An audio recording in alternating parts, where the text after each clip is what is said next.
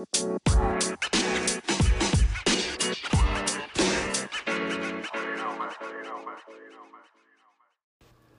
and welcome to the Daily Diary on Monday, the 1st of July 2019. So we are now over halfway through the year. God knows where that's gone, but I only feel like I'm just about getting going. Anyway, the things that really dominated my mind today is just some of the sort of the awful driving that's I seem to be witnessing right now at the moment. Where, I mean, it obviously is sort of accentuated slightly by the fact that I was knocked off a few weeks ago.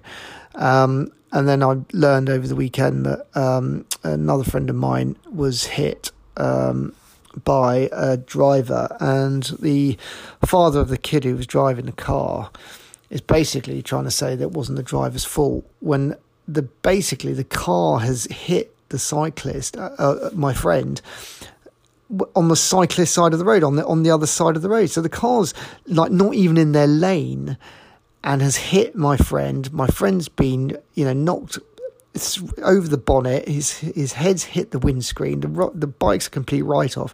He's ended up in hospital. Luckily, got away with bruising and stuff. And this driver's trying to claim it wasn't the driver's fault when he's not even on his side of the road. I mean, it's just, I don't know.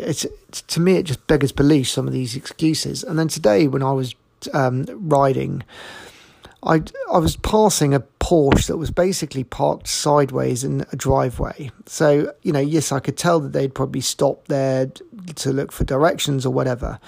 Anyway, as I'm passing this Porsche, it decides it's going to pull out, literally as I'm passing it. No indication, nothing. I swerve to avoid it and scream at him, like blue murder. And then he has the gall to drive up beside me and tell me I should slow down. And the reason for him nearly knocking off my bike was I was going too fast, which is plainly ridiculous. He had about 10 seconds, if he'd bothered looking in his rearview mirror or his side mirror, to see me coming down. If he'd gone through the normal diligence of just checking his mirrors a couple of times, signalling and manoeuvring, as you're taught to do when you learn to drive your car, then he would have seen me and it would have been no problem. But he's trying to justify his crap driving by the fact that he thinks that me slowing down would have made a difference. As it happens, if I'd been going any slower, he would have actually hit me because he would have pulled out. I wouldn't have had time to swerve. So I'm really frustrated by this sort of by a lot of this sort of the lack of diligence of drivers at the moment who just seem to take risks because they're just not going through the diligence of looking properly when they're pulling out or when they're making a maneuver. It's like they're prepared to take risks with other people's lives, and so be it.